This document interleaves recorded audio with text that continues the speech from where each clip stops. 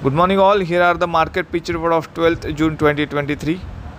The last trading session Nifty closed at around 18,563 level. However, Nifty formed a shooting star candle pattern on a weekly chart at lifetime high level, which shows some caution. Now the important levels to watch on a Nifty side is the resistance placed at around 18,777, above that 18,887, which is its lifetime high level. And the support zone placed at around 18,460, below that 18,350 mark. The Bank Nifty front, Bank Nifty closed at around 43,989 level. The resistance placed at around 44,218, above that 44,500. And the support zone placed at around 43,700, below that 43,500 mark. The action point on Nifty is buy Nifty above 18,676. For the target price would be 18,777, and the stop loss level should be placed at around 18,580.